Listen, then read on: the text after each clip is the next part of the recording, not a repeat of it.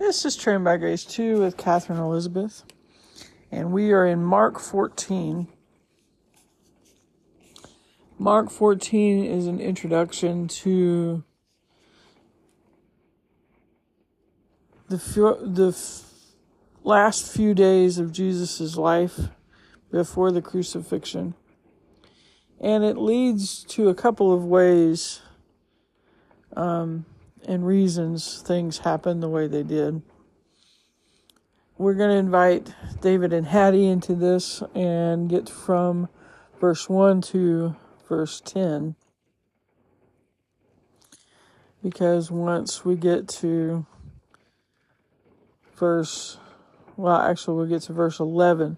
Once we get to verse 12, that starts working on communion and the Lord's Supper, and that's a longer discussion and a different discussion. So we'll invite David and Haddie in and talk about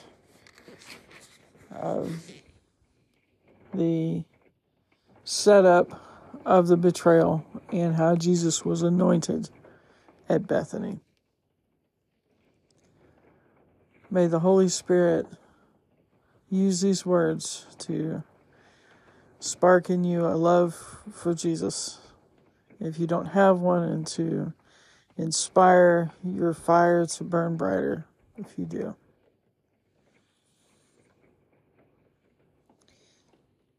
Howdy. Well, hey, David, how are you? Hi. Hi, Haddie. What are we going to talk about today? Well, we're getting closer and closer to Jesus' crucifixion. Yeah, exactly how did that work? Well, we're going to find out that it took a little maneuvering, and we're going to find out pieces of it today. But there's a very interesting part in the middle that even those who took Jesus down from the cross would remember. Really? Yes. So it's a very special event, and was supposed to be told when the good news of the gospel was told. This story was to be told. So we're going to get to tell that story today. All right. Sounds good. It was now 2 days, chapter 14 in Mark. It was now 2 days before the Passover and the Feast of Unleavened Bread. So, do you know what the Passover is? Is that when the Israelites were in Egypt and they were slaves, and there had been all these plagues and stuff, and they put blood on their doorposts, and the death angel passed over them, so it's called Passover, and they were saved because of the blood on their doorposts? Yes, David, that's exactly what it is. Now, why did they have unleavened bread? Because when they were getting ready to flee Egypt, they didn't have time for the bread to rise. And so they didn't leaven it. They just cooked it. They just put it together. Didn't put the leaven in it that makes bread rise. And just cooked it. And that's what they took. Oh, so this is just carrying on that tradition from year to year to year. Yes. It was a very special tradition because of the blood on the doorpost. So if you put blood on the top of a doorpost, on the two sides of the doorpost, and on the bottom of the door, if you drew a line between the top and the bottom and the sides, what would you form? A cross. You're right. So, Jesus, in effect, fulfills the Passover here. But we'll get into that as we get into the rest of it. But it is significant because it is very easy to trace this particular Passover, because it was a high Passover.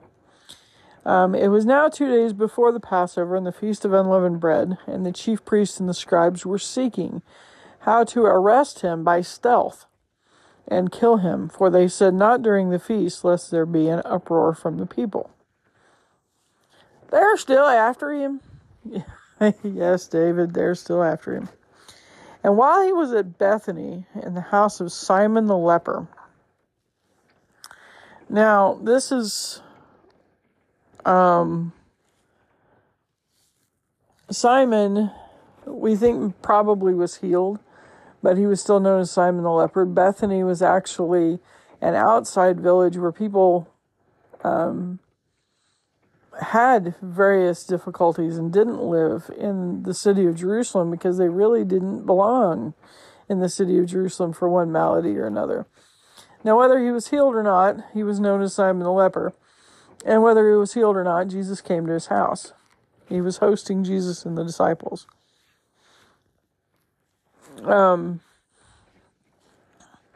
We believe this guy was part of the Pharisees at one time, but it doesn't say so here, so we're not going to impose that. But he had a house in Bethany, and he had invited Jesus.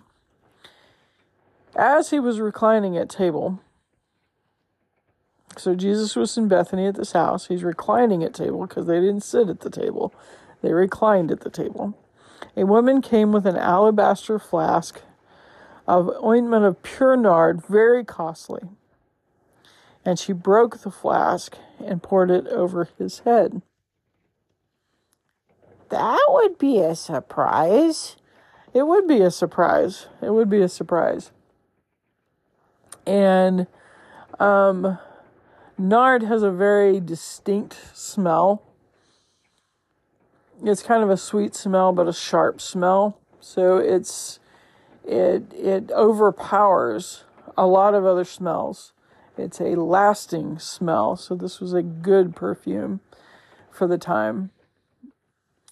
And she comes and anoints him with this oil. There were some who said to themselves indignantly, "Why was the ointment wasted like that? For this ointment could have been sold for more than 300 denarii and given to the poor."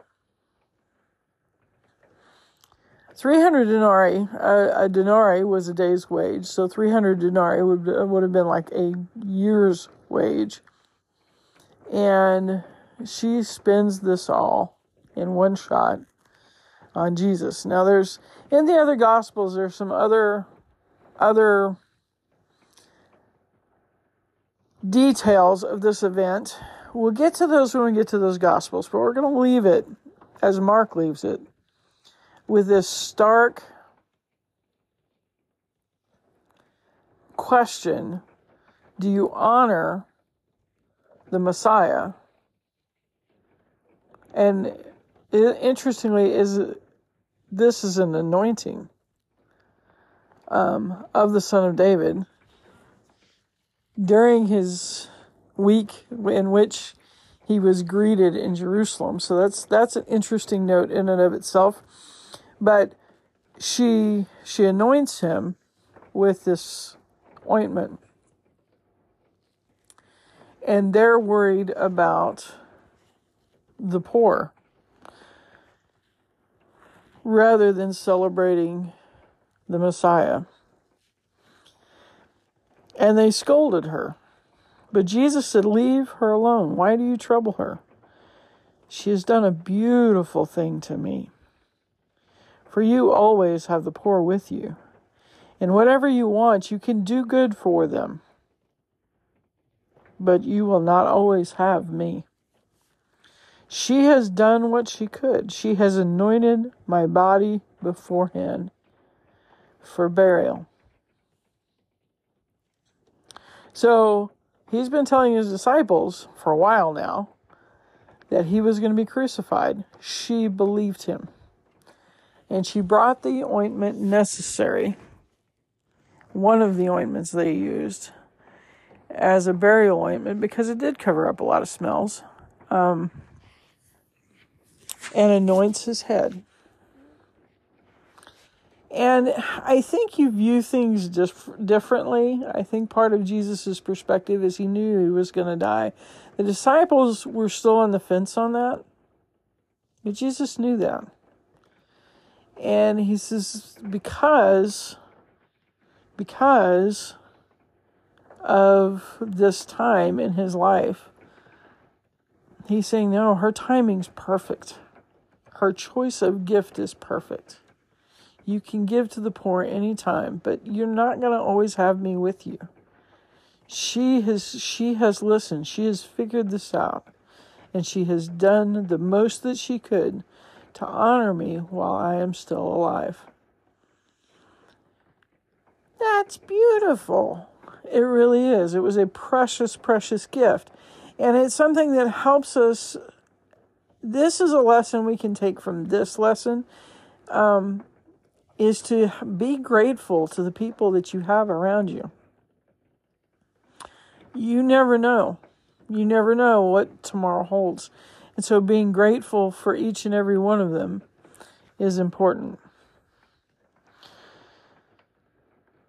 She has done what she could. She has anointed my body beforehand for burial. And truly I say to you, wherever the gospel is proclaimed in the whole world, what she has done will be told in memory of her.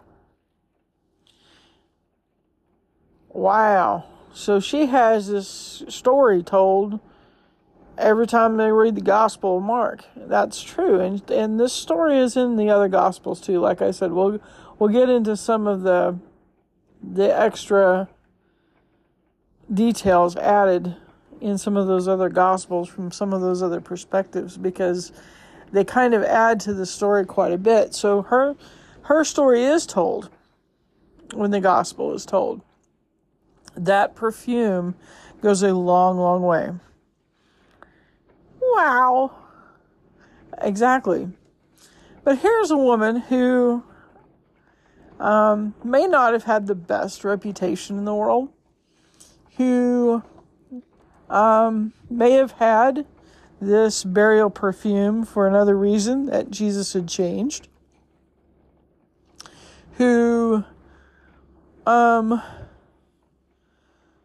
but who really got who Jesus is.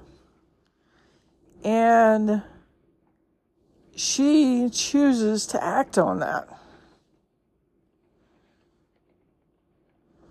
Now, there were others there who didn't understand the importance of the time, who didn't understand the importance of the event, who thought that she shouldn't have done what she did because of who she was, much less because of who Jesus was, who got very angry about this.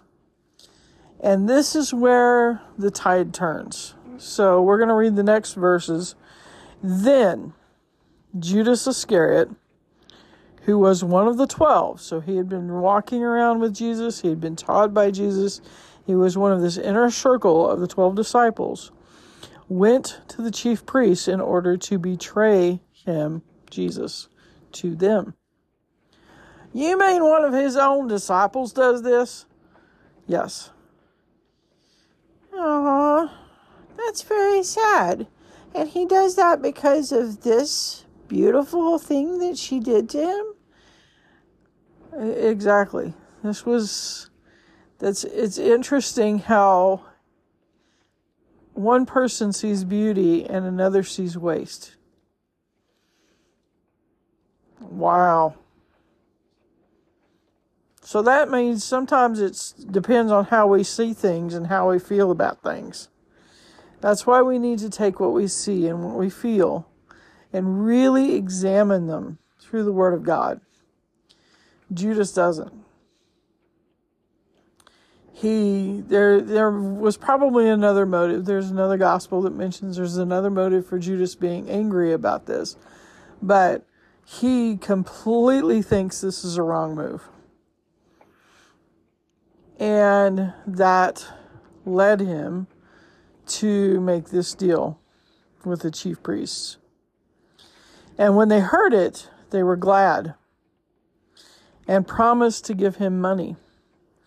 And Judas sought an opportunity to betray him, Jesus. So this was an inside job. In many, many ways it was. And Jesus knew that. Jesus knew it was going to be, as becomes obvious later. Jesus loved him for the entire time and invited him to be a disciple, even though he knew Judas was going to betray him? Yep. Wow, that's really loving your enemies. It is, isn't it? Let's pray. Jesus, you show us great love in this passage. You show us great love for an outcast by entering his home. You show us great love for a woman who was not highly esteemed, who loved you, and she was just showing the love that she felt from you. Not a love of her as a woman, but a love of her as a daughter of God. And she honored that.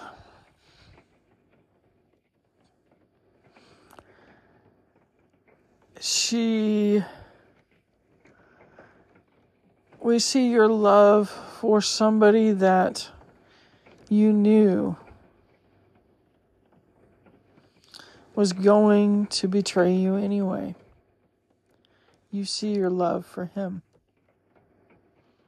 He's been right there. If we look back on some of your messages about you'll either love and serve God or you're going to love and serve money, you told him. And here he chooses money instead of you. And we could point fingers and blame him, but we should do like the disciples do later and ask the question, is it I? We've all messed up in so many ways.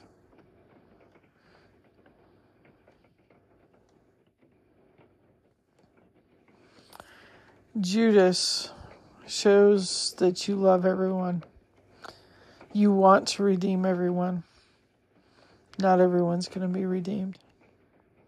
That's not because you don't love them. Lord, thank you for loving us so much that you not only love us, you not only showed us what love really looks like on this earth, but you loved us enough. You love us enough that you died for us, even at the cost of betrayal.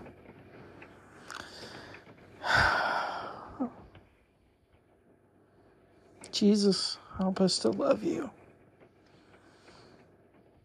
as much as we can. Open our hearts and help us to love you more by paying it forward, by telling the gospel, by telling this story, just as you ask us to tell it. Thank you.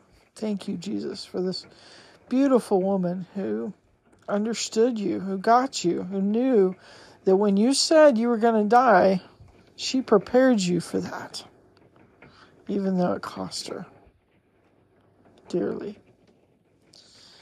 Thank you, Jesus. In your precious and holy name, to you be the kingdom and the honor and the glory forever and ever and ever. Amen and amen.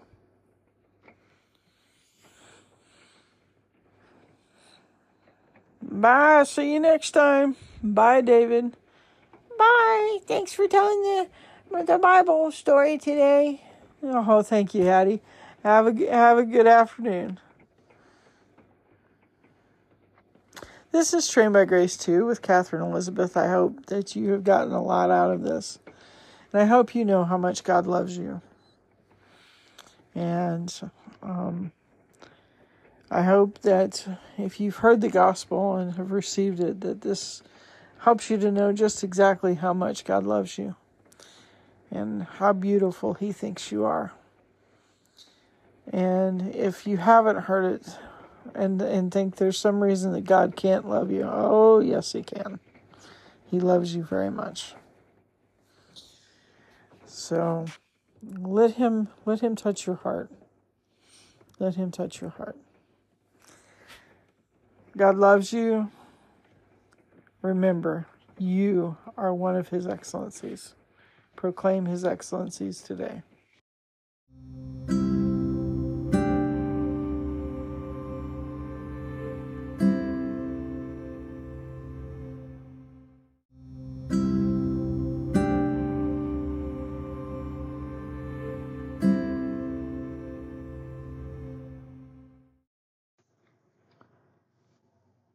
So what is the next step? If you've heard this podcast, I appreciate you and would love to hear from you. There's a couple of options. Number one, listening adds value to this podcast and making this podcast. Number two, you can subscribe to this podcast. If you want to know more about that, email me at trainedbygrace2@gmail.com. I'll be happy to set you up with that. Number three, it gives you an opportunity to ask questions if you need a Bible, if you need resources. Also, send me an email, trainedbygrace2@gmail.com, all one word, all lowercase, and again, subject line podcast, and write in what you need. I hope that you have the resources you need, or this sparks your interest. You may have some resources closer. Praise God for that. But I hope this helps enrich your life and helps you in your walk with the Lord Jesus Christ, to the glory of God the Father, and by the leading of the Holy Spirit. God loves you. God bless you.